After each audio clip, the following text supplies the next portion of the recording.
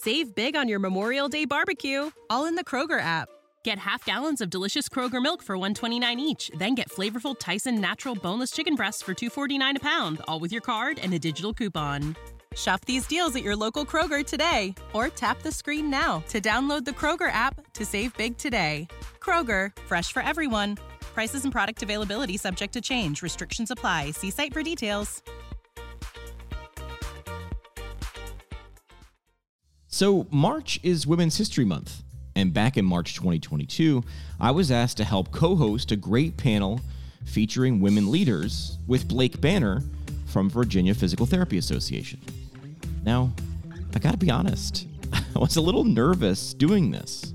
I mean, I host things pretty often, but this was a very specific and very special event taking place at a special time. And I was the only guy involved.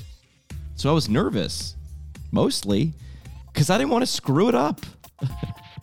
Now, the purpose was to celebrate Women's History Month, but that's really just the beginning. I always look for the theme that winds up magically emerging, the theme that you never actually planned on, but it shows up. And what I took away from our 5 guests and their vastly different stories was how vastly different their stories were, but how much we got to learn. They each defined success in their end goals, but they also defined success in how they achieved their goals so differently. This year's theme was providing healing, promoting hope. If you listen, you get to learn from Carmen Elliott, VP of Diversity, Equity, and Inclusion at the American Physical Therapy Association, Karen Godley, VP of Operations in Virginia of Select Physical Therapy, Donnell Dixon, owner of Performance Plus Physical Therapy, Dion Jewell, who is the president and CEO of Sheltering Arms Corporation and Hospital, and Elizabeth Locke, Executive Director and Associate Professor at Kean University. Now, I decided to wait to release this as a podcast episode because maybe we shouldn't only be celebrating women's history in March. So we're bringing this to you now because right now feels like a great time to celebrate women, doesn't it? Thanks to our friends from Jackson Therapy Partners for supporting the show, providing awesome adventures in patient care for physical therapists who care about where they're going. Find them online at jacksontherapy.com. An EMR is a physical therapist, as a hammer is to a carpenter. You deserve to love using it. MW Therapy delivers a modern, all-in-one outpatient PT EMR with built-in tools that help you solve the problems that you face each and every day. Find them online at mwtherapy.com, where switching your EMR is easy. And finally, our friends at Physical Therapy and Balance Centers. You should know this. On average, a private practice that joins the Physical Network grows more than 40%. So if you're ready to discover how the largest network of PT private practice owners are growing and adapting to industry changes, visit physicalfranchise.com. That's FYZICAL franchise.com. We talk PT, drink beer, and record it. This is the PT Hello, Podcast. everyone. I hope you're having a great evening. Thank you for joining us for our panelist discussion, Women Can Lead, 5 stories of becoming a leader in physical therapy. So as you may or may not know, March is Women's History Month. And as a way to celebrate, we wanted to highlight just a few of the women leaders in physical therapy to not just share their story to leadership, but hopefully inspire and motivate others to do the same. As we're working through the panel discussion today, please feel free to add comments in the live stream chat. We'll be addressing them as they come up, and there will also be a segment for comments to be answered at the end of the panel as well. I will be co-facilitating with Jimmy McKay, and we're looking forward to having an awesome event and evening. Was that my cue? That was my cue to come on. Okay. Just wanted to make sure. Blake, I'm excited to be here. Yes, it's going to be an awesome evening. These women are amazing. They have stories to share, and they are just amazing. That's the one word that I can describe them as. All right, so I'm going to ask you a question before we ask them a question. Is that okay? Yeah, absolutely. All right, so if you were to define success now, because PTs love to set goals, at the end of this, what one word would you say you want this to be? Define success in one word. For this event, it would be inspiring, not just for yourself, but to inspire others to lead, take charge, and even serve as a mentor to someone else who you might be able to lift up.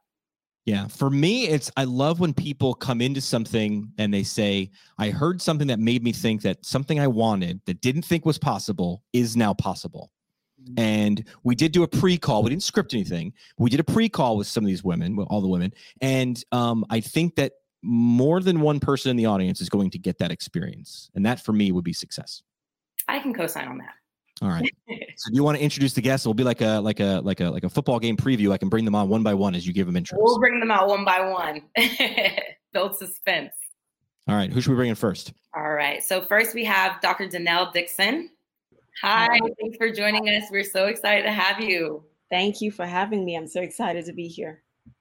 All right. So bring to the stage next, we have Dion Jewell. Dion, welcome. Dion, the phrase from 2020 is creeping up. You're on mute. Bottom left-hand corner. It's not letting me unmute. Oh, there we go.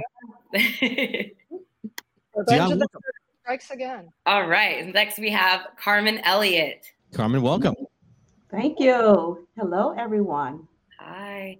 Up next, we have Dr. Elizabeth Locke. Good evening, everyone, and thank you so much for having me. And last but not least, Dr. Karen Godley. Hello, so excited to be here. Awesome. So these are our amazing panelists that will be sharing their story, their journey, how they got to leadership, and they'll also be sharing with you not just the good parts, but the bad parts. This is going to be a very authentic conversation. And again, feel free to write in the chat. We want this to be interactive. This isn't a lecture. This is a panel. Please feel free to utilize their brains, everything that they've been experiencing to see how you can make the most of this experience while we're on live today. All right. So are you ladies ready to kind of start things off, get it going? All right. Well, we can start off. I'm just going to kind of pick someone. So Dr. Danelle, why leadership? Why not leadership? I think we are in a very unique time in history that women are finding themselves at the forefront of the things that are necessary, leading the things that are necessary to move us forward and to really evolve our society. We are at the forefront of education. We're at the forefront of innovation. We're at the forefront of technology. And of course, in the PT world, we are now getting on the verge of leadership and really stepping into these amazing roles. And I think women are an amazing resource and bring so much to the table that can enhance leadership and give a different view of leadership from a very different perspective. And I think after the crazy times that's happened just in the last 2 years, we are ready for change. We are ready for innovation. We are ready for new things. So why not? It's time for us to have something new, to go in a different direction, and to lead with the things that's very unique to women that we can bring to the table. All right, so I've got a question here for you, Dr. Dixon. You described yourself in our pre-call last week. We were sort of like just trying to figure out what this was going to be, and used a phrase that I thought was very interesting. I wanted to see what it meant. Was people know me as, and you said people know me as, and then you listed several things. And that phrase, people know me as, and then you went to describe what they knew you as. And it was so many different things. So many different people knew you as so many different things. And for some reason that stuck with me, or when I heard that, it was very interesting. And I wanted you to talk about that phrase, how you used it, and what do people know you as? Then you were describing a then moment and then a now. So people know me as. Just give me all the hard questions, why don't you? So I would say people know me as, from a professional standpoint, people know me as the physical therapist that works with dancers. As a former dancer, I entered the physical therapy world from having an injury, and through that process, really had a real revelation of how impactful it can be to guide someone through a process where they don't feel empowered and they're scared and they have no idea what's going on. The emotional, the mental, and of course the physical impact that injuries have on anyone. If you've ever been injured or ever experienced pain, you know this very well. And having someone there that you can trust to guide you through that process was something that really stuck with me. So it really influenced my decision to move from the direction of medicine into physical therapy, and to just blend that with my passion of working with dancers that I had an intimate connection with. So most people know me as having, one foot in the dance world as a former dancer and also as a physical therapist.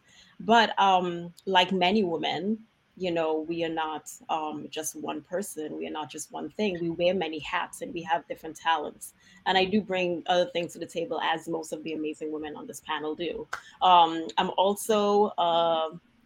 also a sister. I'm also a cat mom. I'm also a daughter. I'm also a cousin. I'm also a friend. I'm also an entrepreneur. I'm also a business leader. I'm also a mentor and a coach. I also an innovator. We are, and these are all hats, and these seems like very big, intimidating words, but these are all things that we all do in our sphere of influence. We all do this every single day, and a lot of times we don't give ourselves credit for that. So people know me as Dr. D. The dance PT is the final answer. Good wrap up. I like that. Well done. Blake, back to you. Yeah, that actually has a nice ring to it. You need to stamp that trademark. So we all know that as leaders, sometimes opportunity knocks and we open the door with welcome arms. Dion, I know that when opportunity knocked, you wanted to walk in the opposite direction. Leadership is not something that you essentially wanted to go into, but you found yourself almost falling forward into it. Can you share your experiences when it comes to kind of conquering your fears and maybe going in a direction where you initially didn't want to go that way? Yeah, sure. I wouldn't say it was fear so much as just not really something I thought about. I mean, when I became a physical therapist, my focus was really on learning the craft, the science, the art of it, and really making those very intimate connections that we make with our patients and gaining capacity there. I think I fell into it more because in the spirit of people know me as somebody who can't let things just sit unattended to. And by things, I mean problems to solve. So besides the patient puzzle that comes in our door every day, are other logistical things that need tending to. And, very early in my career as a staff physical therapist, there were things that people just didn't want to deal with. And I can't work that way. As a little girl, my mother said, always leave the place better than you found it. So if there was something that no one else was willing to do, I wanted to get it done. I think other people saw in that the potential for me to become a more purposeful leader. And that's really what changed over the course of my trajectory was being more intentional. So for instance, deciding to run for positions within an APTA component or for the APTA board, certainly making the decision to become the president and CEO of Sheltering Arms that I am now. Really, as I got older and more experienced and more confident in my leadership skills, I could be more intentional about those decisions. Awesome. And on the other hand, we have some people who were destined for leadership from the start, and they always knew that's what they wanted to do. Dr. Locke, would you like sharing just your journey to leadership and what it means to you to be a leader? Certainly, Blake. Good evening again, everyone. Leadership to me is not something that I fell into. It's not something that was ever not a part of my desire in physical therapy or in life. I had the fortunate experience of growing up in a very strong community in the Deep South, and therefore I had a very strong affinity for the needs of other individuals in the community, whether those needs were socioeconomic, educational, or physical for that matter. I also grew up with a strong sense of knowing that access is not the same for everyone or for every group. And therefore, looking into the medical profession was a very simple move for me. My family is both medical and education oriented. And therefore, I saw those early examples in my siblings going off to college and pursuing their dreams. I, on the other hand, had a dream of becoming something that no one knew what it was, and that was a physical therapist. And so I began that journey to understand how physical therapists impact society, and I wanted to be a part of that. After graduation from PT school and going to work at two different hospitals, I gravitated toward the public school system in a rural part of the state that had a very high percentage of children who were unidentified through no fault of anyone, but through their circumstance. And because of that, I identified students who needed physical therapy and were able to work with others in order to bring those student needs to the forefront. Following that experience, I gravitated toward clinical education, and the students drew me into the academy. I also, over the course of those years, developed some very strong alliances with colleagues that were teaching. And so that was my ushering into the higher education academy, and brought in the leadership that I had picked up from other areas, from not only my beginnings in Louisiana, but my education in Virginia, and then moving forward. Once we get to a point where our desire meets our ability and competence, opportunity has a way of showing up. And the opportunity showed up when I became a director of clinical education, later a faculty emerita, and now an executive director of a physical therapy program in New Jersey. What I find is that leadership is a natural gravitation for me. I wake up every morning wanting to make a difference. I leave my office in the evening hoping that I did make a difference with at least one person that I encountered.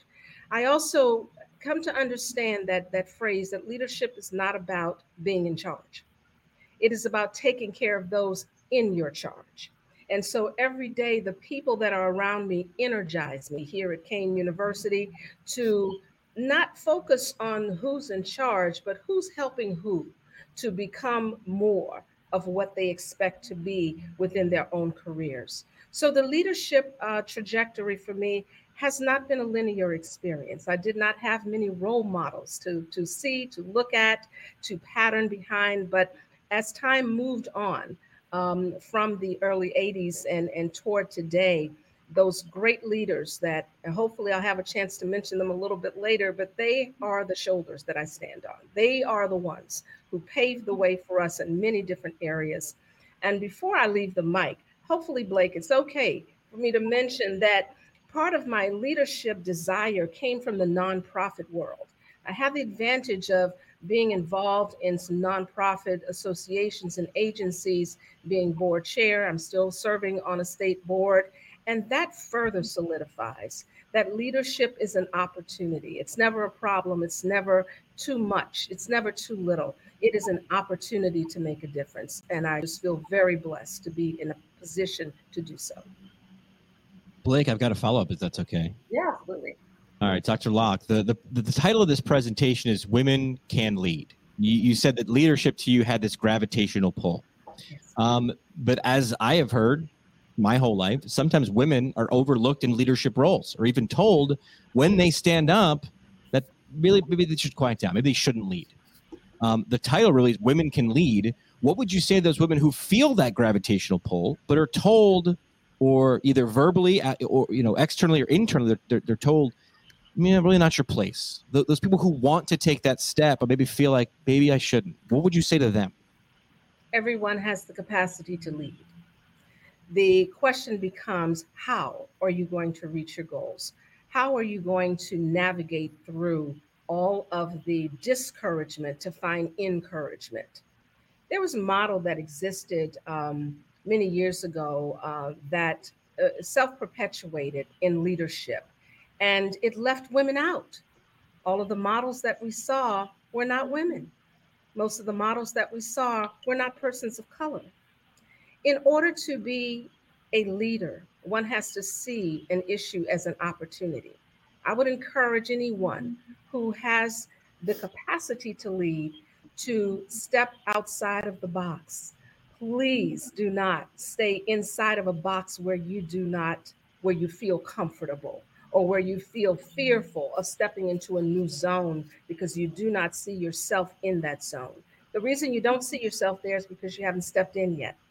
And so, one of the reasons that we must encourage women to continue to pursue and to be sustainable and resilient in leadership roles is that the world is calling us. That same pull that calls me is calling a lot of women.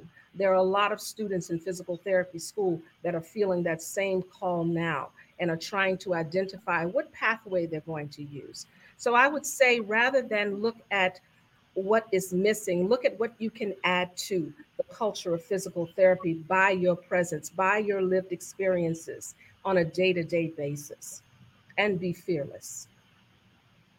Dr. Dixon, you got something to add to that? Yes, that's I love the question, and I've encountered that so many times in my career. It is super discouraging to not see someone like yourself, to not see people that you can identify with by any means, by skin color, by race, by culture, anything.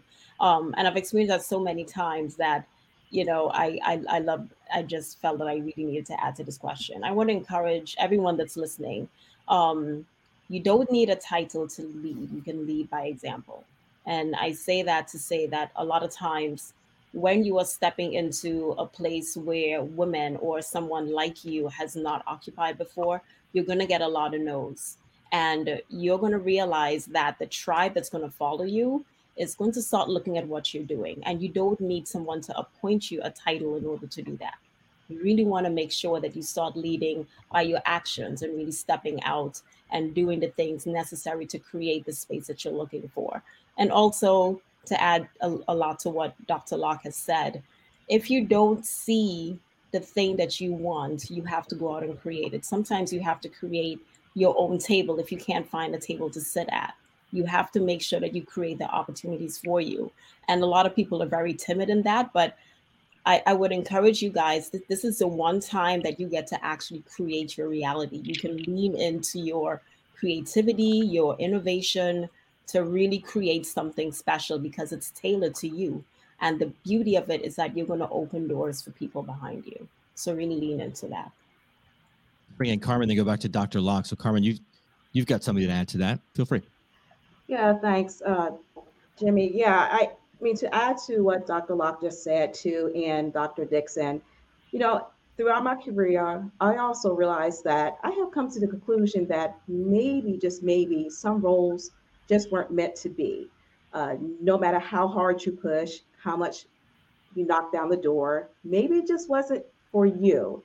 And, as I look at women, especially women of color in the C-suite roles, I remember my pursuit in my career, and one position in particular I applied for. I had all the qualifications, I had the expertise, I had the educational background, and I didn't get the job.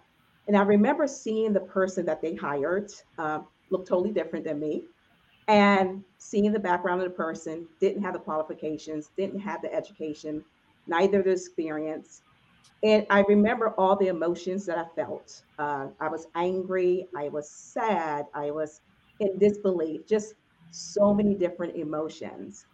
But in hindsight, I just thought maybe it was not for me. And with that said, what other opportunities can I pursue?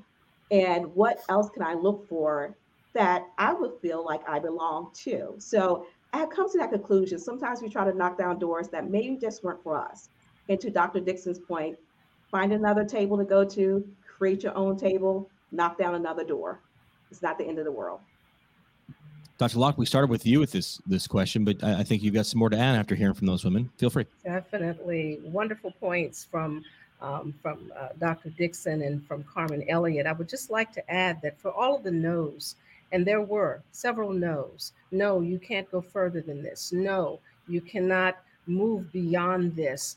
I looked at the word no and I said, next opportunity, please.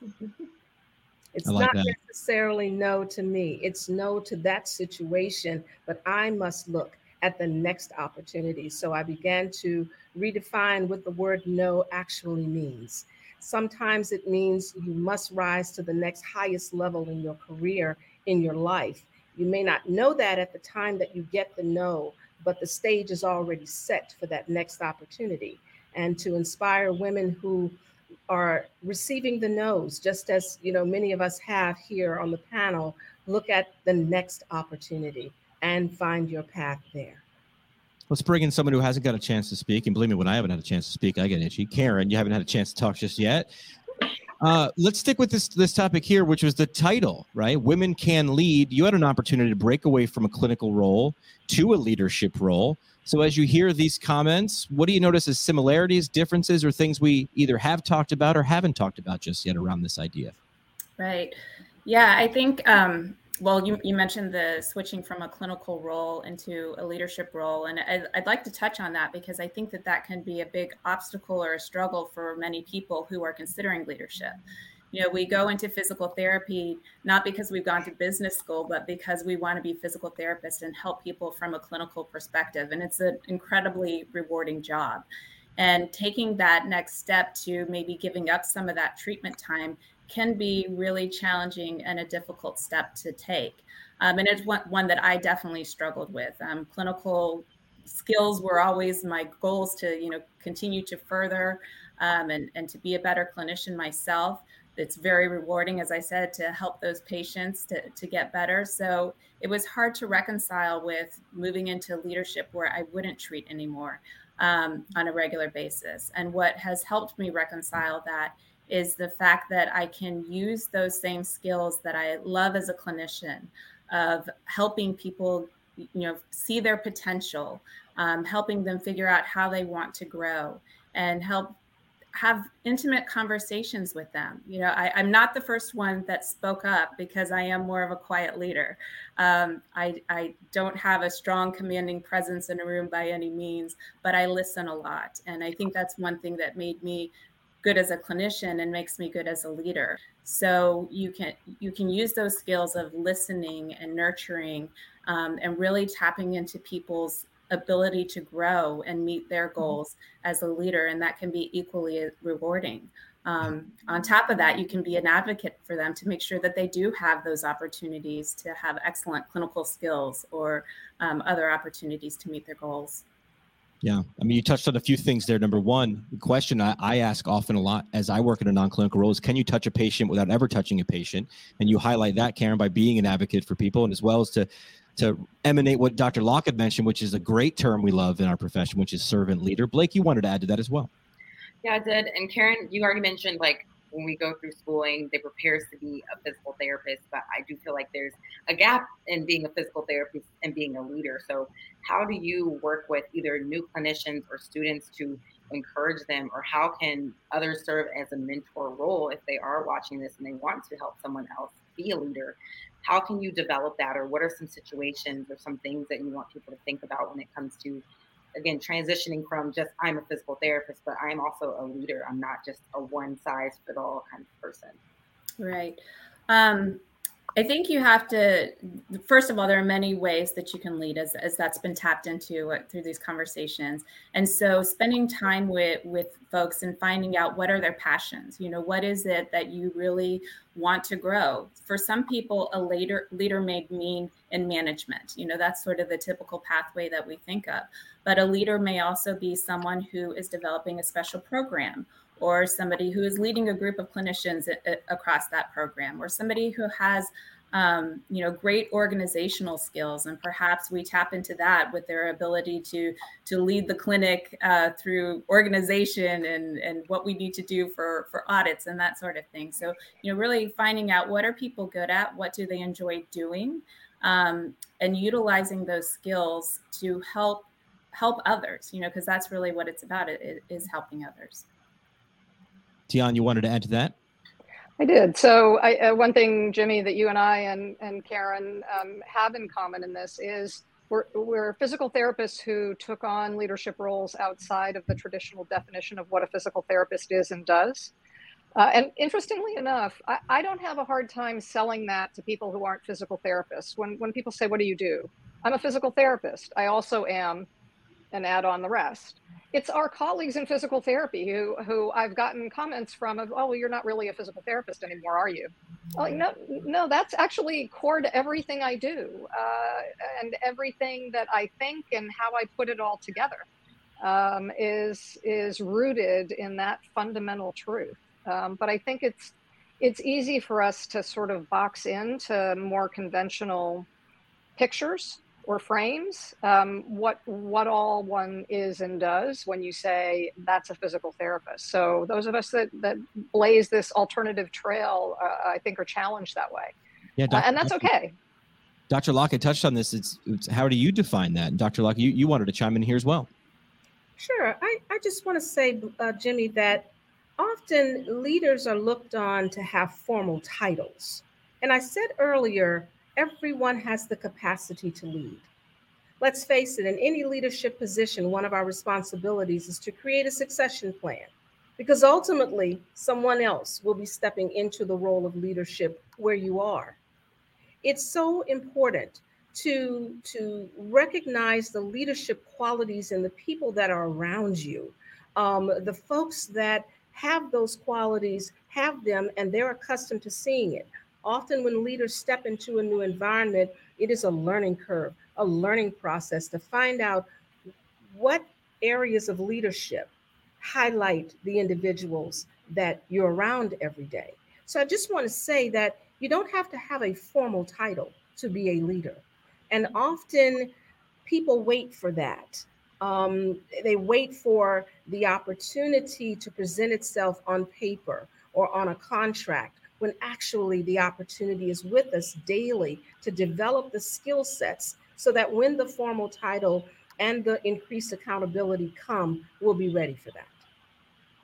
Dr. Dixon, I really wanted you to add something there, about the plight of women. I feel like you've got a great comment to throw in here. I think it's something that needs to be shared. Oh, sure.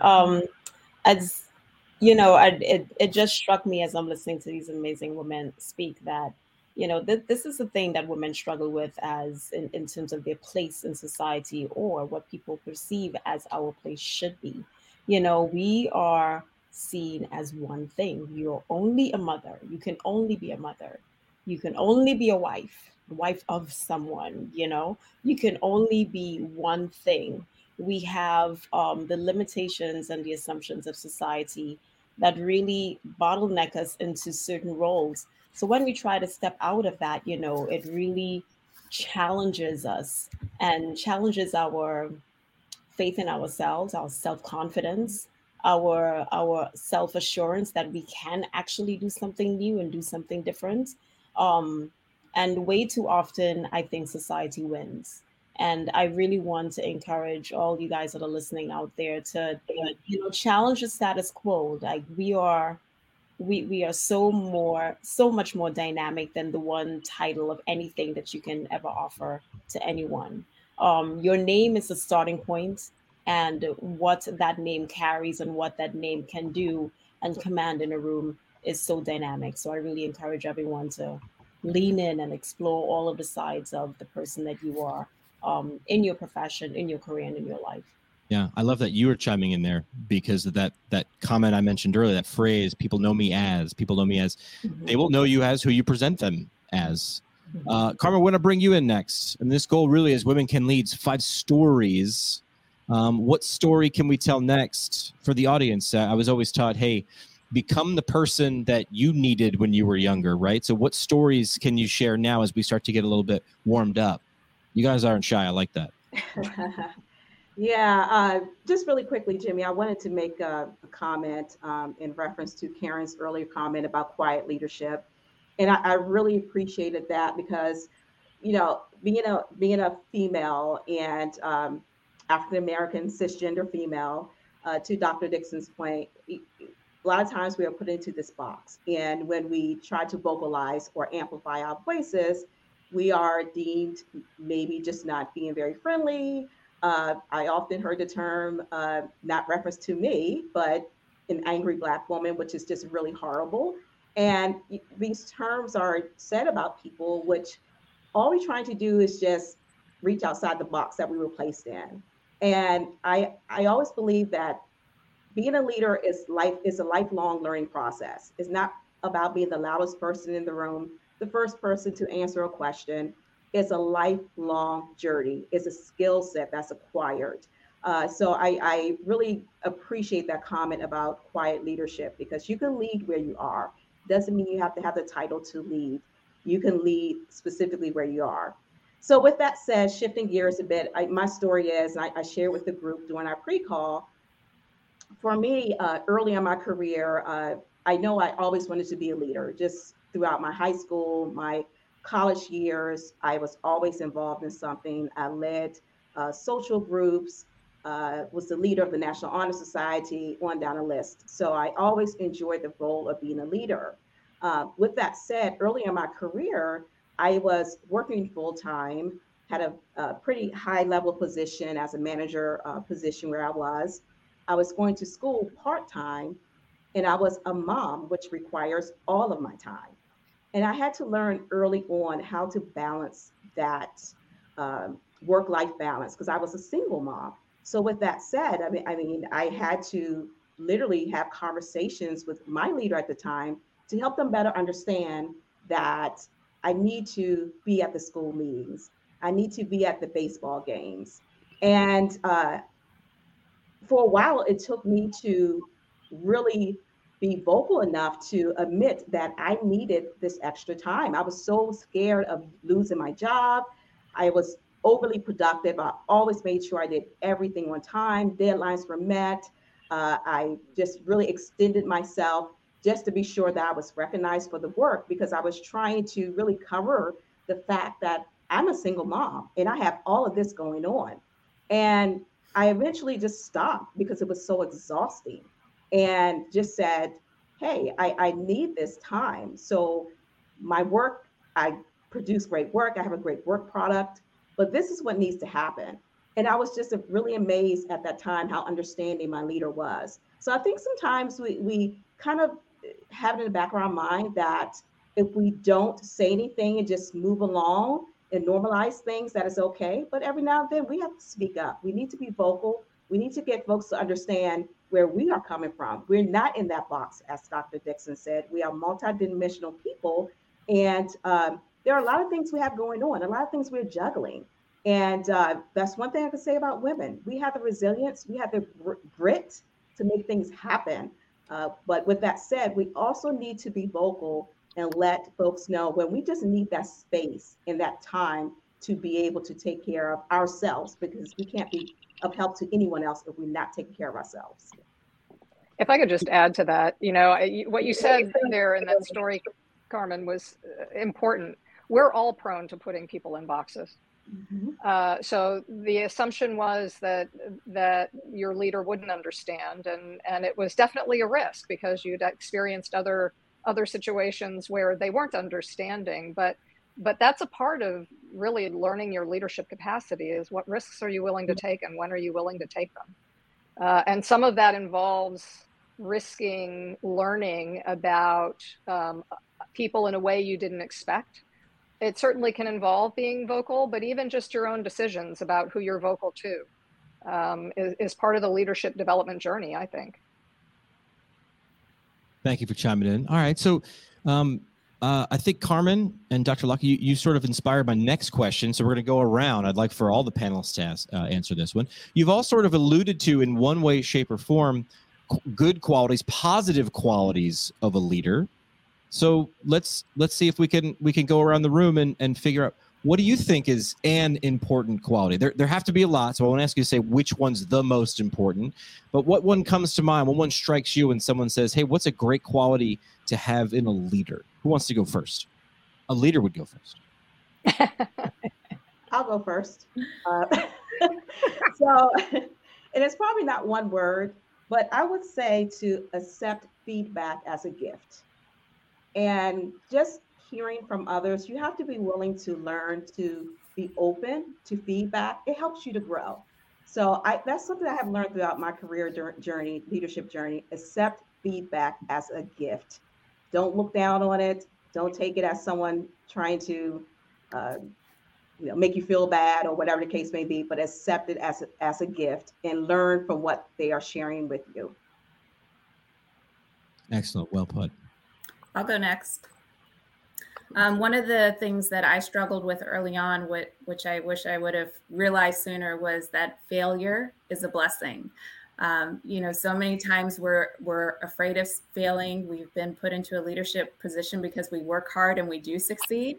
And we see failure as something that we should run from or be ashamed of. And so many times those are the best learning experiences.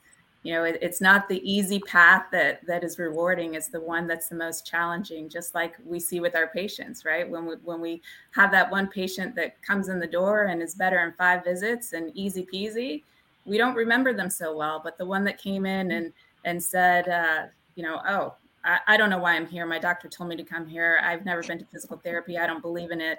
And they have, many comorbidities and 5 different diagnoses, and they leave being grateful for what they've achieved during that time. Those obstacles or those moments of feeling like, what am I going to do with this patient? What am I going to do with this employee? Those are the opportunities that you really get to push yourself and make some great memories. Well, hold on a second, Karen. I'm going to push back a little bit, right? So okay. The audience might be saying like, well, of course, Karen she's on the stage here. She can say, yeah, embrace failure. It's great because she's already there. She's made it.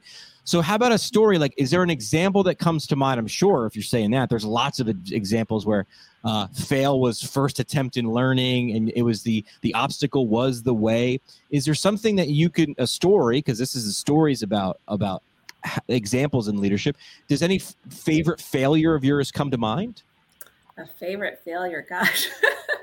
Well, I do try to forget about those failures eventually and just take what I've learned from them.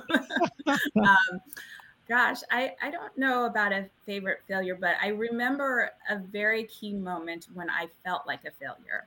Okay. Where I was probably working with about 10 to 12 clinics at the time. I was a new mom. My husband was traveling quite a bit for work. And I just felt like I'm failing at everything I do. I'm not being the best mom. I'm not being the best wife. I'm not being the best physical therapist. I'm not being the best leader. There were just so many aspects where I felt like a failure. And I considered leaving my job at that point. And when I talked to my boss about it, who happens to also be a female, her answer was for me to take on more responsibility. Wait a She minute. said to me, Karen, education is something that you are very passionate about. I think it's time for you to get involved with our clinical education department. And, in that moment, I thought, what the heck? I'm telling her I'm overwhelmed, I'm failing, and she wants to add more. And it was the best thing for me. I became involved with our clinical education department. It ignited my passion. It made me see the perspective of how I could help people more. I think it changed the way I approached leadership even. Before I was sort of managing metrics and numbers and trying to rate my success based on those numbers instead of really focusing on what mattered and developing those relationships with clinicians and looking at the growth as the success. So was it the more, or was it more of the thing that you needed? It sounds like it was you were lacking the thing you needed. Yes, exactly. It was more work for sure. I started off working with our OCS study group and then eventually worked with our COMT course, helping to co-lead that. And so, it was a lot more work. It was going back to the books to make sure that I was, prepared to teach folks. But it was the passion that drove me, and it got me excited and changed my path. So sometimes more work is better. That right work, that good match. All right, who else wants to chime in? Blake, you're not off the hook for answering this one as well. So for a leader, I think one of the things that somehow isn't getting taken with them to the top is the empathy. I think everyone has spoken to at least some instance where they shared their story, even with Carmen saying, I need a moment, I need this time, I need to take care of myself. I think that empathy makes a good leader, not just because I can relate to what you're doing, but I can see myself in that position as well. I think if we're able to use that as leaders. And again, this is a panel of amazing women that all have different experiences, different walks of life, but in everyone's story, I can hear and relate to something. And there's that empathy tie. And as long as you're looking at others and those who you are leading, per se, from wherever you are leading, I think that's the important thing of a leader that needs to be taken. Like, the empathy does make a huge difference. Well said. Who else wants to chime in? Who's got that opportunity to talk about that, maybe that quality that you'd like to maybe improve upon yourself, or that you think needs to be in a leader? I'll go next. I believe that leaders are influential. And I believe that quality and developing that quality will allow us not only to be better leaders and better managers of our time and our responsibilities, but it will also teach us some things about what we don't know. For those who know me, they know that I'm always searching for, tell me what I don't know. There's a lot I don't know. Tell me what I don't know. And what we don't know are the lived experiences of others that we believe that we're leading, when all the while it's an exchange of influence, that often the individuals that you believe that you're leading are leading you as well.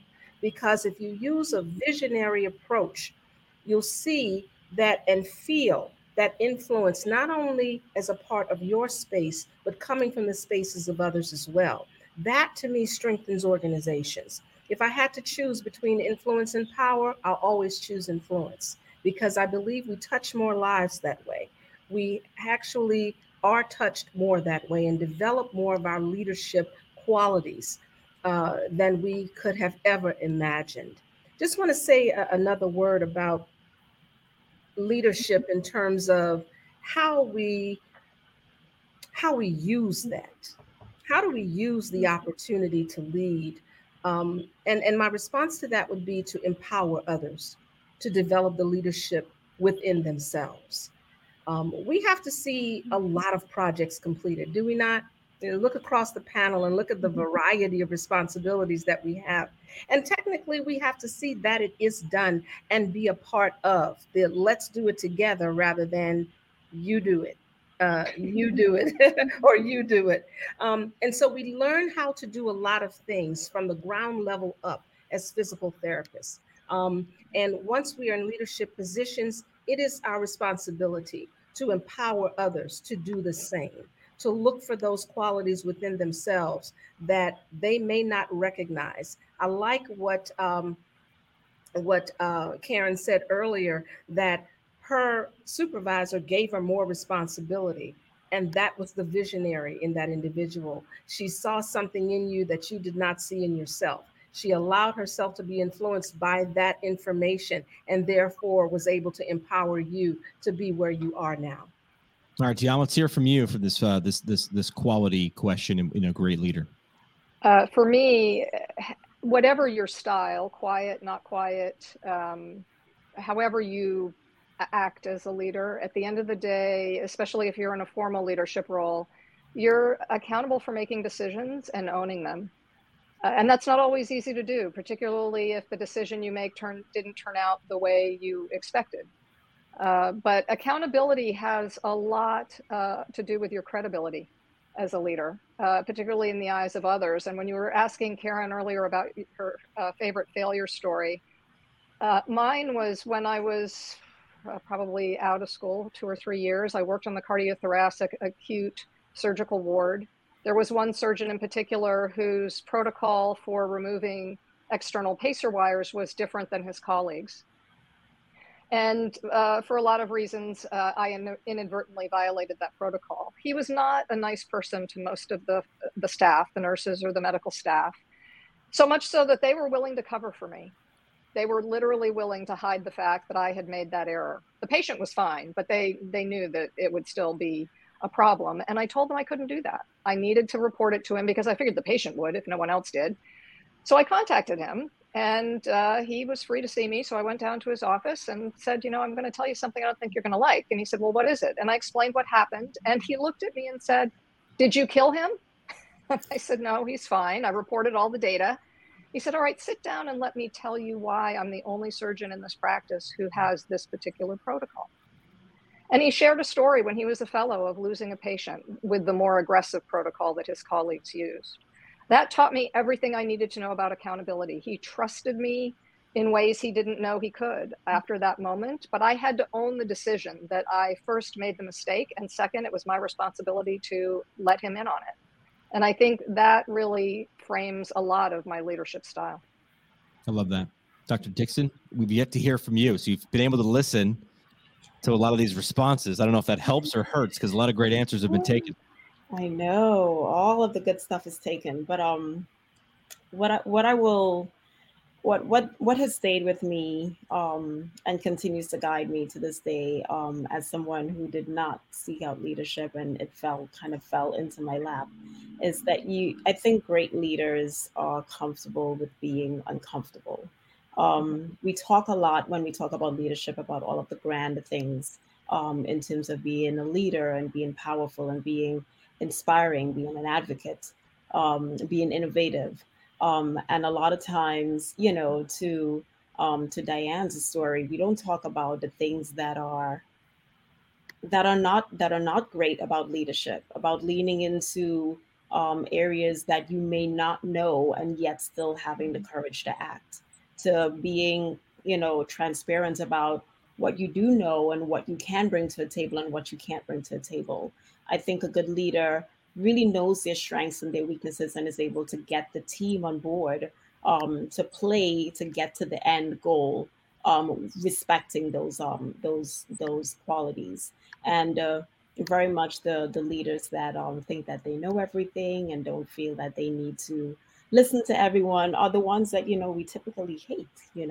So in terms of really figuring out, for everyone that's listening, be getting comfortable with not knowing things, but still having the courage to act is probably one of the greatest things that you can do as a leader. Lean into the people around you, find out the things that make you uniquely you, act on that strength, and then be humble enough to seek out the things that you don't so that you can move yourself forward and move your target forward. That's what I would say. Well said. Awesome. So I'm not sure if you all know the theme for this year's Women's History Month. It's actually providing healing and promoting hope.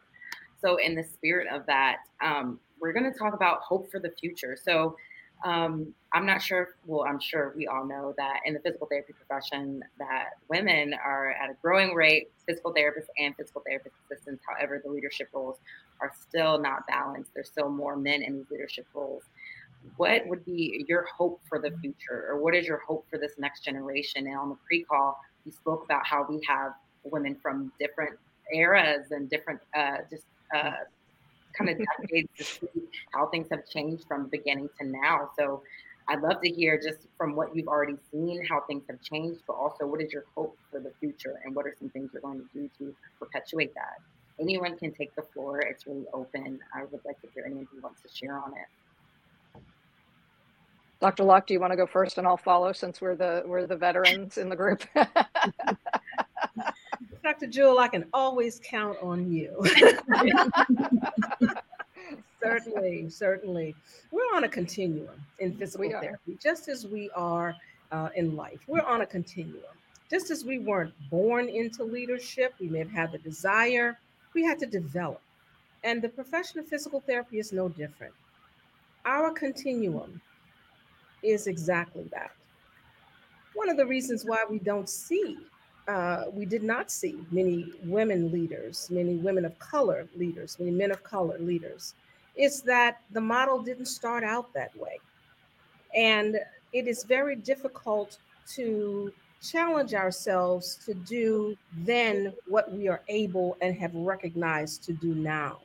And so my hope for the profession is that we will continue along this continuum in a positive direction, take no opportunity to move backwards in time, but to recognize, as Dr. Dixon so ably put it, that we are in a very special and an interesting time in our lives, within our profession. Being inclusive of women, being inclusive of historically marginalized groups, being inclusive of the non-traditional or the career-changing student. Having an opportunity to place ourselves at the forefront of this change is my hope for this profession. But also, it's the opportunity for us to be able to measure the change that we are all talking about. We have to be able to look at the continuum of leadership in this profession and actually say, here are the statistics that support our inclusivity. Here are the numbers that show we are beginning to make advances along this continuum and in a positive way. I'm in no way advocating that men not be leaders. I'm in no way advocating that any specific groups not or no longer be in leadership. What I am advocating is inclusivity into the same spaces because the talent is here, the opportunity is here. And this is the one decision that I made to become a physical therapist is one that I've never changed. And so the multidimensional, multimodal existence of physical therapists is seen in members of the panel and is seen in many individuals in our viewing audience. That we have the capacity, we must continue moving forward, we must acknowledge and measure the change that we all are a part of, and somehow find within us the ability to continue to motivate for change, the ability to continue to advocate in the policies and the boardrooms, and be able to justify why the decisions that we made are making a difference to the next generation of PTs. Well, I can count on you to be a difficult act to follow, but I'll try. What I used to say to students when I was teaching full time is that when the first time you encounter a patient, you're asking a lot of them during one of the worst moments in their lives. They're sitting in front of you through no fault of their own, right? They got there because they're ill, they're injured, and they're devastated. And among all the things we are asked to do is to give them hope that things will improve. And we learn very early in school techniques to be able to do that. Yet we're really hard at that for our own progression as professionals. We don't give ourselves credit for the small steps we succeed in taking. So for instance, to the earlier comments about leadership with a small L, there are so many ways to lead and to influence and to make a difference. And to ignore them because they're not capital L roles that you may or may not have an opportunity to fill in for or fill in, is to really miss the chance to create hope on a much grander scale, in my opinion. You touch more lives when you can see yourself as a leader in whatever capacity you're operating in. Awesome. Does anyone else want to take this question on? Yeah, I'll jump in here. I am looking forward to the next generation flipping things upside down. I cannot wait. I truly cannot wait. Um, I think the next generation, to Karen's point in terms of quiet leadership, um, is in some ways quietly turning things upside down, and we haven't noticed just yet. But also are very loudly stepping into rooms that we never thought was possible for us to occupy. And as part contributor, but also, from a, just a viewer standpoint, I'm completely enjoying the innovation and the daring and and just the general positivity that the younger generation is bringing into the PT world, specifically when it comes to leaderships. I'm just excited for that. I think it's something that's well overdue. Um, and we tend to have a lot of generational differences in terms of understanding who should lead. And I think it's high time that we recognize that different groups have different things to offer at the table. The older generation has the talent of expertise and wisdom because they've been around and they have experiences that the younger generation doesn't have. But the younger generation have an eye for things that sometimes we can't see because we are still old fogies, doing the things the way that we've done all the time. So, I always envision a marrying of those two worlds and seeing how amazing it can be if you can pair innovation with technology and pair knowledge and wisdom with going in a different direction and reinventing, solving problems that really have impact. So I'm just excited for the silent revolution that we're all going to be part of. So excited for that. Karen and Carmen, we've yet to hear from you about this question. Future, what comes to mind? Looking forward to? Well, I think everyone has brought up some really, really good points that I'm not sure I have too much to add to that, but I will say that the hope is and the positivity is something that we need to hang on to, and I do hope that everyone keeps that positivity and not look at how far we still have to come, but how far we have come. And it is hard sometimes to look at that. As I was reflecting on some of my experiences, I realized that when I started off 20 years ago, that I was the only woman on a leadership group for the state that I was working in. I realized that, I was the youngest at the time. I came right out of school and took on a startup clinic, which somehow I had the courage to do. So I was younger. I was female. I was biracial. It was a group of white men that I was interacting with, and I sort of forgot about that because now the group of leaders I interact with looks much different, and it still has a way to go. It's still not as well represented as I would like to see, but that gives me the hope that we still have to keep that positive focus and look at those small gains that we're making and capitalize on that and not get caught up too much on where we still have to go. Carmen, we want to come to you. You're sitting in a building right now that is really poised about the future, APTA's headquarters. How do you see this question, or where do you see things in the future from this point of view?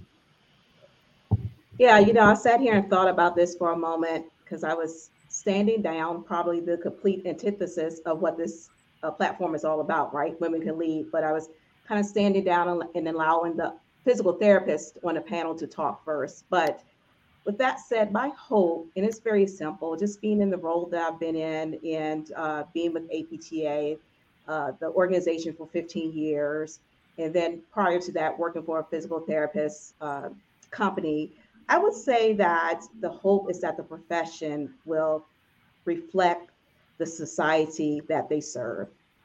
Very simple, and probably a bit to what Karen said. It's just as we see the demographics changing within our nation, that the profession will just reflect the society that it serves. That is my hope. That's something we all should be hoping for. Reflecting the society that it serves. I like that. We had a question come in. If you're watching this live stream right now, you can chime in with questions or comments as you see them flying in across here at the bottom of the screen. One that came in a little while ago really caught my eye. This is from Aaron Embry.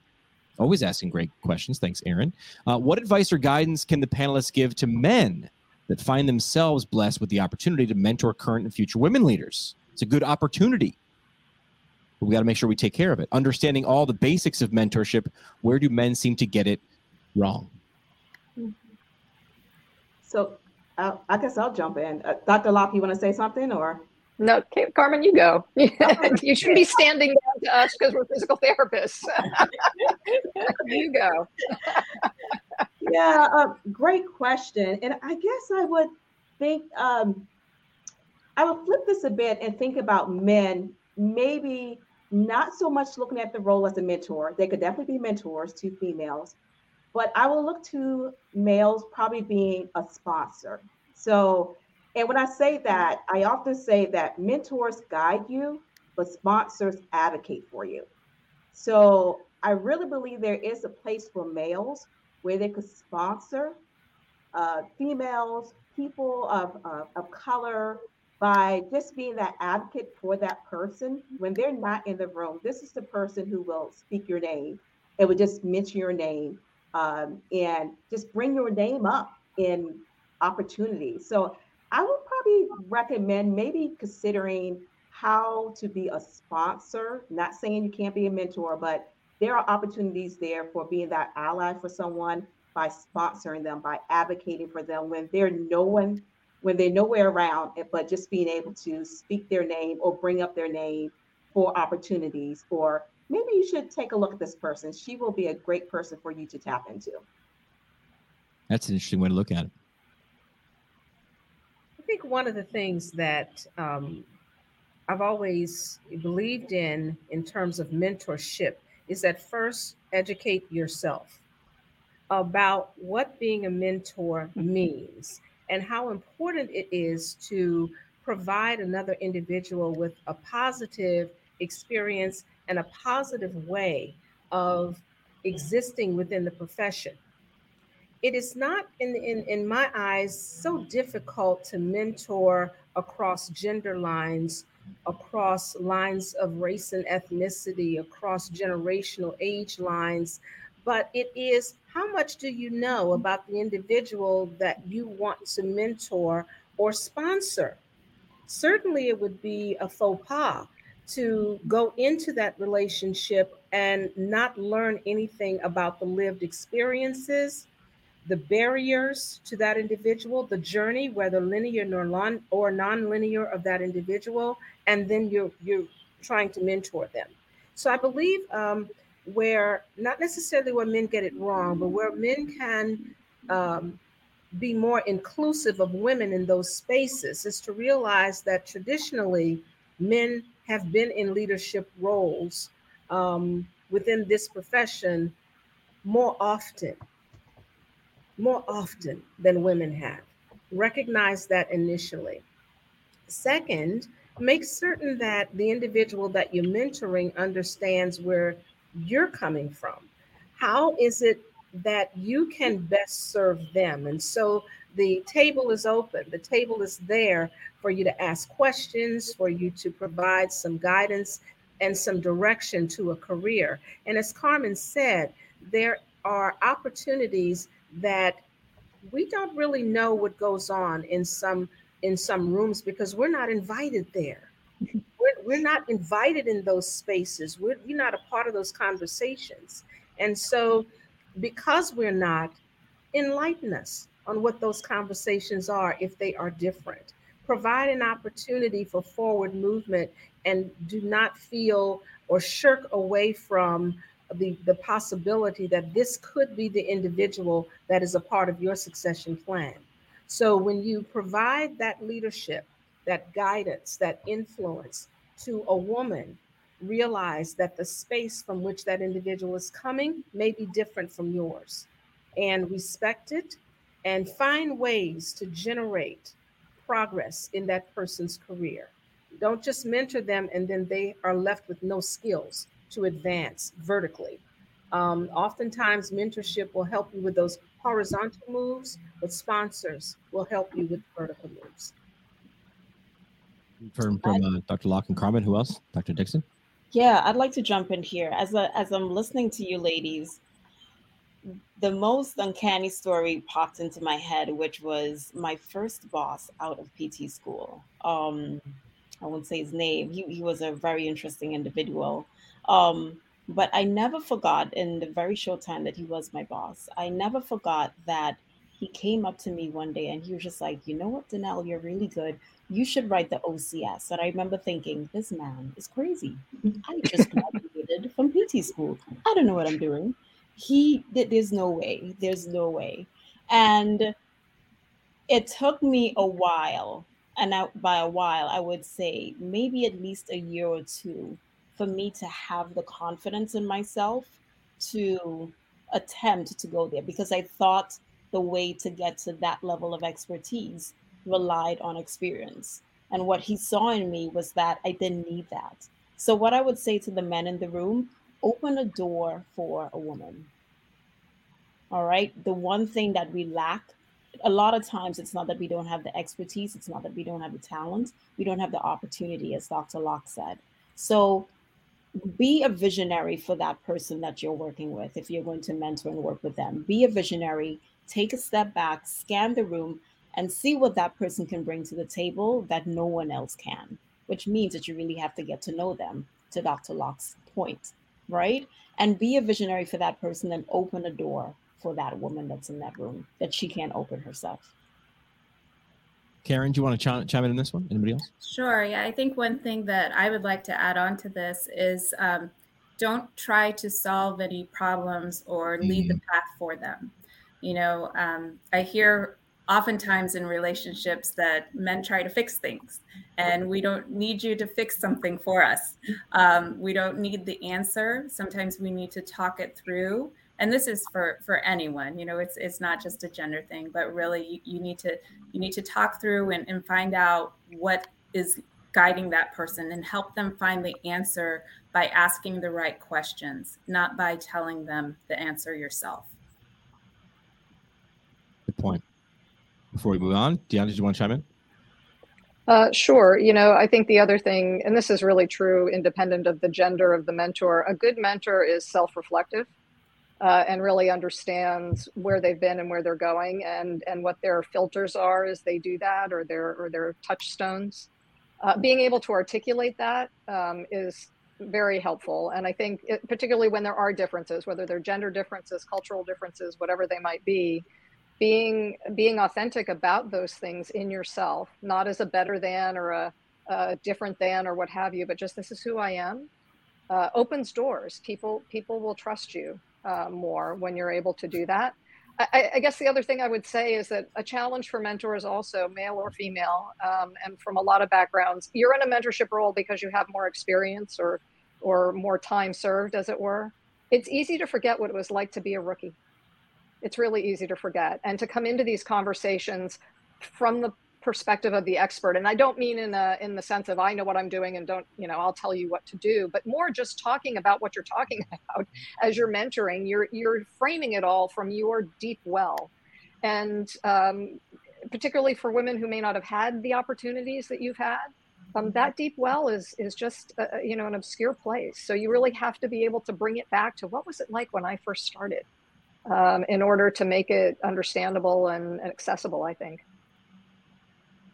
Well put. Well, mention again to the audience that questions or comments are welcomed. Feel free to drop them in the comments below, as we just went around the panel with a question from Aaron. Blake, another good question in the comments. Let's why don't you have you ask this one?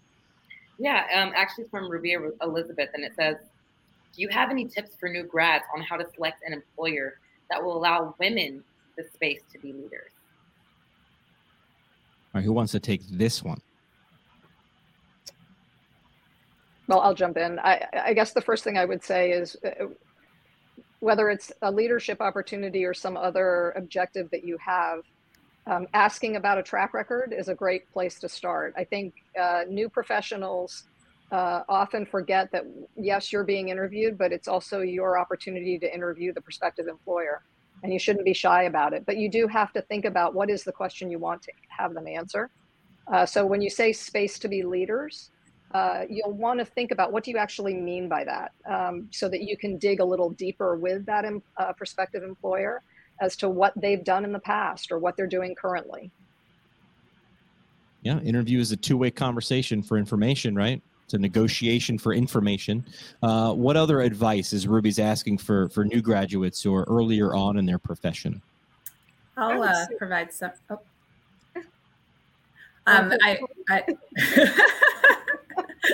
I'm big in the screen, so I'll go. I would say, making sure that you ask what pathways they do have for upward mobility and what opportunities there is for growth. Is it just leadership? Are there other opportunities, as I mentioned before, if maybe it's a skill set that you have that you're interested in developing? So finding out more about how they mentor and provide those opportunities for people to grow and learn, and then ask for examples and hear the stories of the people who have grown into certain positions or developed those positions. And that will give you an idea of how diverse that group is. I work with a lot of new grads and have seen 29 years of new graduates. And what I can say is that don't be afraid to be the only. Don't walk away from a fantastic opportunity because you arrive and you're the only woman or you're the only person of color. Remember, we are on a continuum. The practice, the employer with whom you are interviewing is also on a continuum. And it very well may be one of the strategic objectives of that business is to provide more opportunities to women, provide more opportunities in order to place themselves in a greater competitive position with other businesses that offer the same product or the same service. So, not being afraid to be the only. I've been the only in most situations that I have encountered. And that is why my earlier comment of be fearless was said very early. And that is fear will keep you away from great opportunities. You have to somehow master that and not look at what is not there, but also with the opportunity to be the first to create a continuum that moves in sync with where the world is right now and is going. Dr. Locke with the hashtag of the night so far, be the only. I like that. Any other closing comments around that one before we moved on? Anybody else want to chime in? I take your silence as agreement.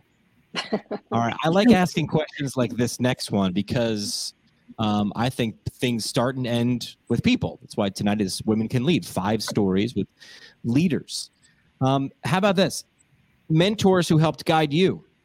Who are those people? Let's earlier. I think Dr. Dixon had a story where she didn't mention someone's name, but let's name drop and mention some good examples of mentors and how they were able to guide and lead you, to use those as examples. Maybe we can take those into the future. Who wants to talk about a person who helped guide them? I'll do it. The person that I really was instrumental early in my career is a cardiothoracic surgeon named Albert Garati. He was hired from Canada to refresh the heart transplant program here at what was then called MCV Hospitals in Richmond, and to start a lung transplant program. And he wanted a physio, as he referred to us, to head up the rehabilitation program for the transplant recipients, both pre and post-operatively. No one in my department wanted to take that on because they viewed that invitation as setting bad precedent, that a doctor would be telling us what to do. I was a new grad, literally like 8 months out of school when he landed, and went to talk to him to find out about the opportunity. And what he offered me was education anywhere I needed it because I was a new grad and didn't know a whole lot. But also said, I'm not here to tell you what to do because you're the expert in rehabilitation, but I need you to be these things in my program. And that mentorship, not just in that moment, but over the course of my time in that group, was first to recognize that I brought something unique to the table. So to Dr. Locke's earlier point about I was the only rehabilitation professional of any kind in that group.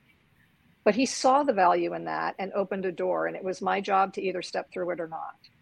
And the fact that I did and he made good on his promise has stayed with me throughout my career.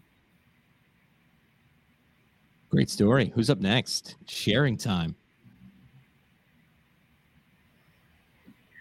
I actually have just like a brief story about just mentorship, but the importance of reaching out and giving just a little bit of your time, actually. So I actually met Chris Wilson at APTA event, and just communicating. I was one of the only younger ones in the room at the time, and I had the benefit of exchanging contact information, and I followed up with an email, and he said, you know what, I'm going to put you in contact with a couple of people. And one of the people actually was Dion, and I emailed her and I reached out and I said, would you be willing to talk to me in the chat? And we were talking with a complete stranger, which was awesome. And we had a great Google Meet or Zoom chat, and it actually led me to finding APTA Virginia and even getting involved with the diversity inclusion group. So thank you, Dion, for that. And it's just the importance, I think it just highlights that small interactions can cause a huge ripple effect, because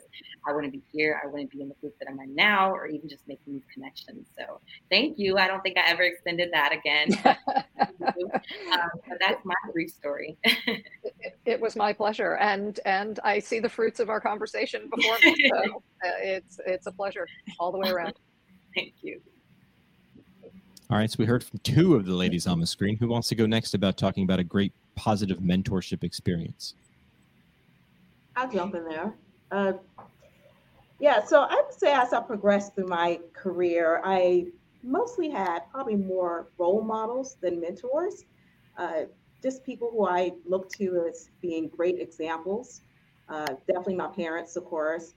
But over the last few years, I had a few female CEO friends that I will reach out to, and they will provide guidance and advise me on a few things. One being the previous CEO of the American Speech, Hearing, and Language Association, and Dr. Arlene Pytranton. She was actually my mentor when I was going through an executive leadership program. And she really worked with me on executive presence.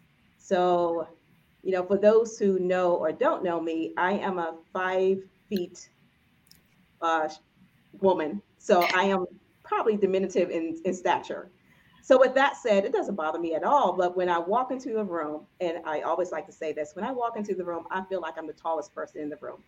And that was something that she always worked with me on. How do you exhibit confidence? How do you exhibit authority? Being authentic as you go about your interaction with others. So until this day, I'm still honing that skill, but I thank Dr. Pytranton for just working with me on executive presence. So she has been extremely helpful to me during my career, and we still stay in contact today, even though she's retired, but we still stay in contact. Excellent. Love stories like that. Dr. Dixon, you look like you're ready to jump. Sure, I'll jump in here. So someone that was very much a mentor for me, and I don't think that she knows this. This is an interesting story. Many, many moons ago, when I moved to New York City after graduating from undergrad and decided that I wanted to pursue physical therapy, I decided that I needed to get my observation hours, and walked into Albany American Dance Theater and found the PT department and said, "Hey, can I shadow with you?" I just asked. Didn't know anyone. And they were like, okay, why not? And from that experience, I formed an amazing connection with one of the physical therapists there, Dr. Shea Odrafatini.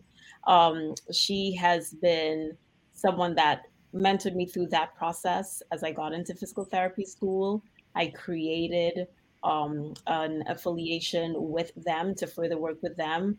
And we've kept in touch over the years. We've done research together. And now we have a company together. She's a dear friend of mine, just superbly knowledgeable, giving of her time. And it was so amazing that I had someone at such a young age, when I didn't know that I needed a mentor, who was willing to say, "Hey, you should do this. Hey, look on this research project together." And it's just formed a lifelong connection that I cherish so much. So I was super fortunate to be honest, to say, "Hey, I want a chance. Can you give me a chance?" And she was so gracious to say, "Sure, why not?" So I'm eternally thankful for that. Yeah. The title of Terry Gross from NPR has a great book out, and it's, the title is "All I Did Was Ask." Right? You walked in and you asked. Well, look where it's taken you to here. Who wants to jump in next about a story about a person? Great example of a mentor in their lives. I'll go next. I mentioned one of my mentors earlier, my boss, Shondell Rhodes, and I've been fortunate to work with her for the past 15 years at least. And she has been an excellent mentor in the fact that not just that because she's a woman, but because we share similar values. And, knowing that family is important to both of us is something that has been instrumental in her helping me through some difficult situations.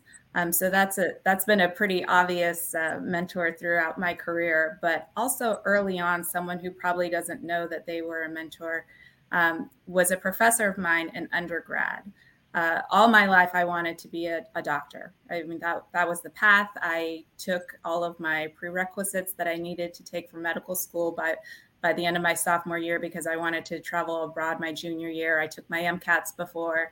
I traveled to Europe my junior year of college and saw the world, and had a little bit change of heart that maybe that wasn't the path I wanted to take.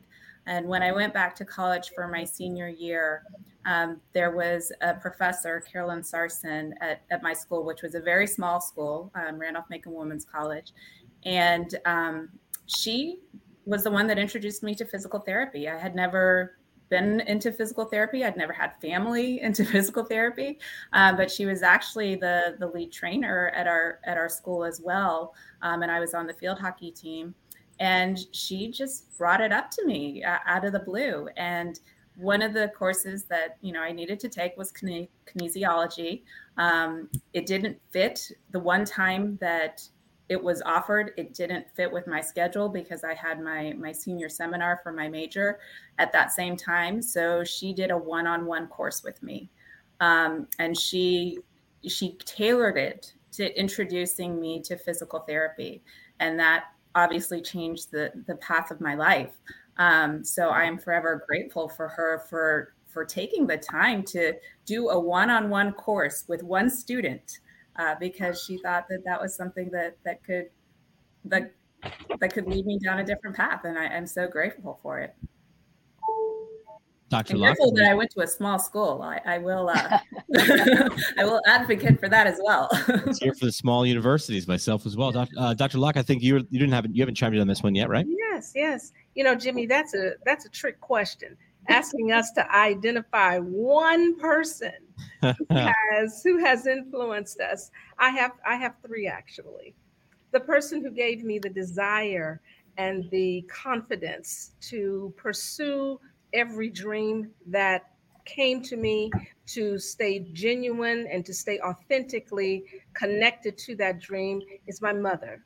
And I give her so much credit for doing what she continues to do for me and inspiring me to continue on in my career. Next, there was one clinical instructor who changed my life. And her name is Ellen Hall. And she probably is not watching, and she may not realize the impact that she's had on me to this very day. She was my orthopedics clinical instructor, and through the power of her example, gave me the opportunity to see and to experience clinical instruction by an African-American physical therapist, which at that time was something you just never saw. Her example of professionalism, of competence, of accountability and expectation, and I enunciate the last word, high expectations of me, allowed me to see clinical education from that level, from being a student, but I was also mentored by someone who looked like me, and that was life-changing.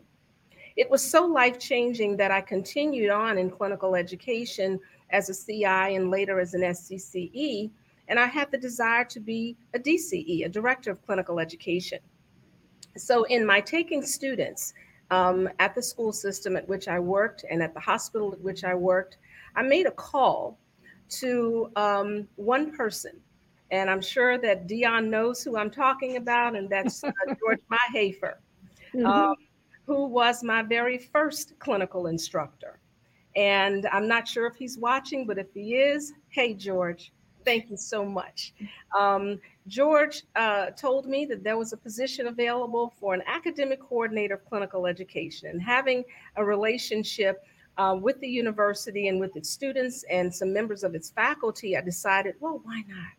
What I didn't know is that at the time, George was not the chair. Another gentleman by the name of Dr. Jack Echternock was the chair of that program, hired me into that position as the first African-American core faculty member full-time at the university, and I stayed for 26 years. Wow. It was actually, that was a door that a mentor and a sponsor opened up for me. But once that door is open, make no mistake, they're not going to do your job for you. That's up to you.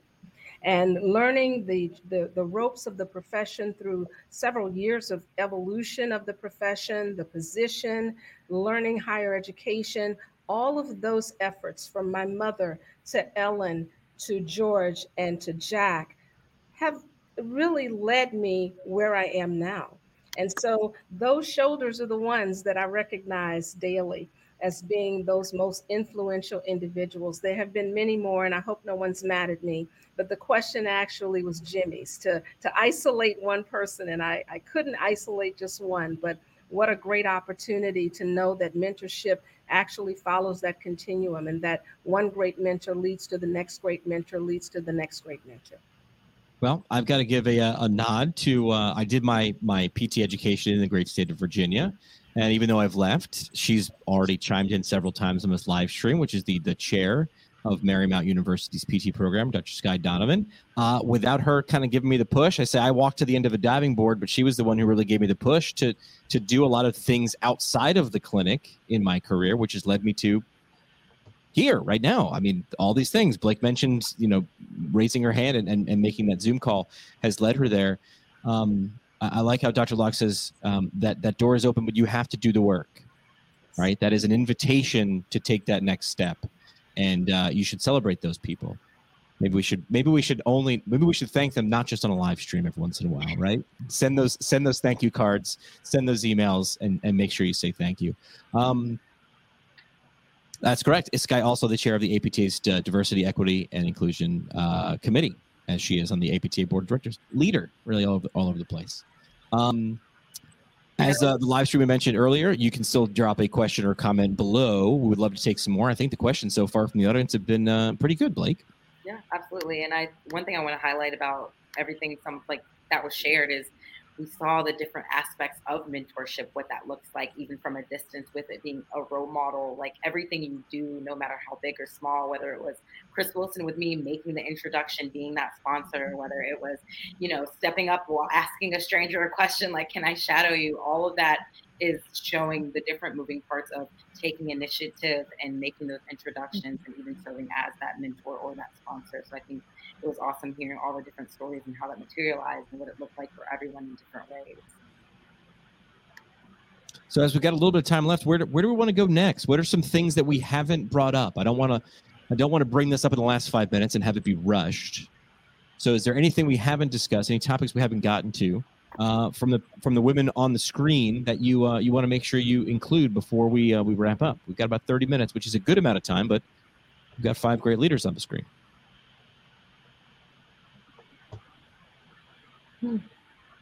Jimmy, I'll jump in there. I think the only thing I would add is the importance of having a network. And, I think I kind of heard that theme throughout tonight. It's so important for women to have a network of other women that you can go to, bounce ideas off of.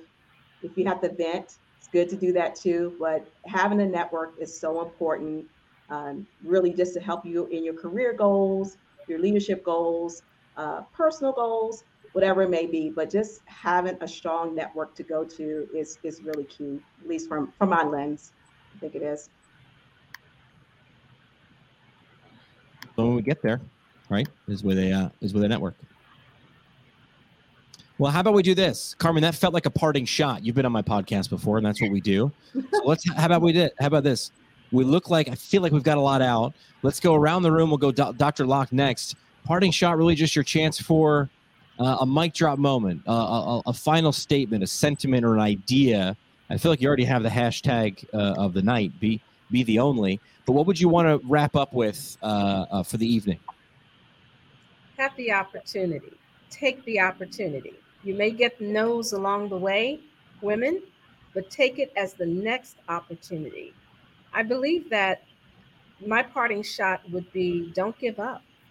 If you really believe in your abilities, and if you have seen your own self in action, you know that you have the ability to be a leader. whether you have a formal title or an informal one. You are important and you are special and you are needed in the workforce. So regardless of whether you find yourself, as Carmen and I did, as single parents or as moms, regardless of, look at the opportunity and not make excuses for what you cannot do. Well done. As we go around the panel, Karen, your parting shot, things you want to leave with the audience with tonight. Give yourself some grace. It's okay to mess up. You're not going to be perfect at everything. If you're juggling work and home life, this work-life balance that everyone talks about, you're not going to be the perfect mom and the perfect employee at all times, but it is about giving and taking and sacrificing and giving yourself that grace when you mess up, because it'll happen. But as I said earlier, hopefully you learn from that. Yes, it will. Let's see, Dr. Dixon, going around the horn. I would say embrace the power of your unicornness. And I say that to say that each of us have something very unique to bring to the table as a woman, as a PT, and as a leader in your own sphere of influence. Understand how powerful it is that you actually do stand out, and you will stand out by leaning into the thing that makes you uniquely you. So really embrace those things, develop those personality quirks or those talents or skills that differentiate you from the crowd, and use that as a tool to lead where you are placed or where you decide to be. Embrace your inner unicorn. All right. Good luck following that one. That's the job of DeAndre.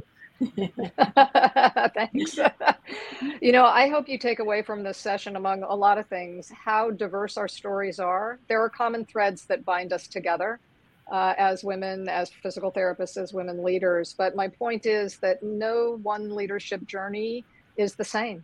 And that's a good thing. That means there are lots of ways for you to get to where you're going. And part of that is embracing your inner unicorn, because that will lay out the path before you. So just remember, it's not what social media projects in terms of this is success and this is the only version of success. It really is as varied as there are stars in the sky.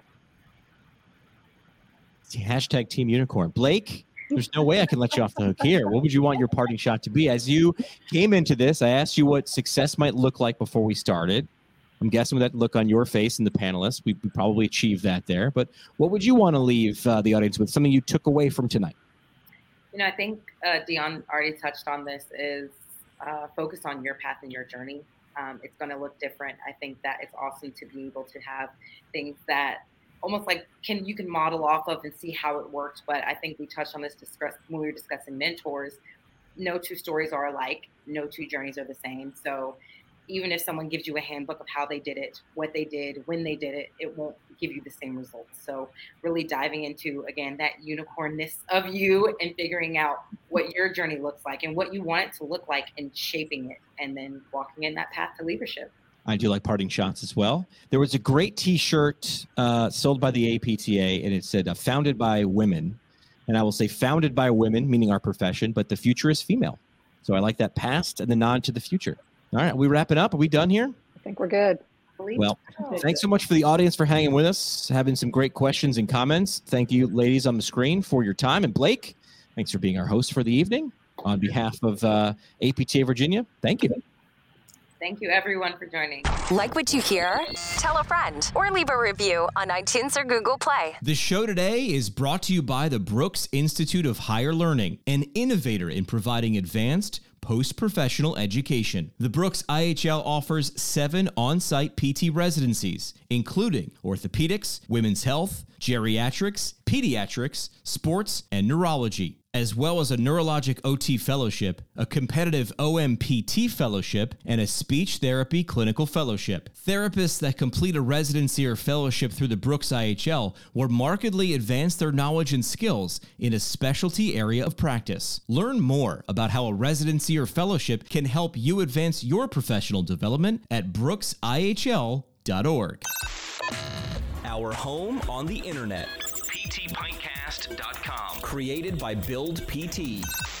Build PT provides marketing services specifically for private practice PTs. From website development and hosting, providing content marketing solutions for PT clinics across the country. See what Build PT can do for you today at buildpt.com. The PT Pinecast is a product of PT Pinecast LLC. It is hosted and produced by PT Pinecast CEO Jim McKay and CBO Sky Donovan from Marymount University. We talk PT, drink beer, and record it. This has been another pour from the PT Pinecast. The PT Pinecast is intended for educational purposes only. No clinical decision-making should be based solely on one source. While care is taken to ensure accuracy, factual errors can be present. More on the show at ptpinecast.com. Save big on your Memorial Day barbecue, all in the Kroger app. Get half gallons of delicious Kroger milk for $1.29 each. Then get flavorful Tyson natural boneless chicken breasts for $2.49 a pound, all with your card and a digital coupon. Shop these deals at your local Kroger today, or tap the screen now to download the Kroger app to save big today. Kroger, fresh for everyone. Prices and product availability subject to change. Restrictions apply. See site for details.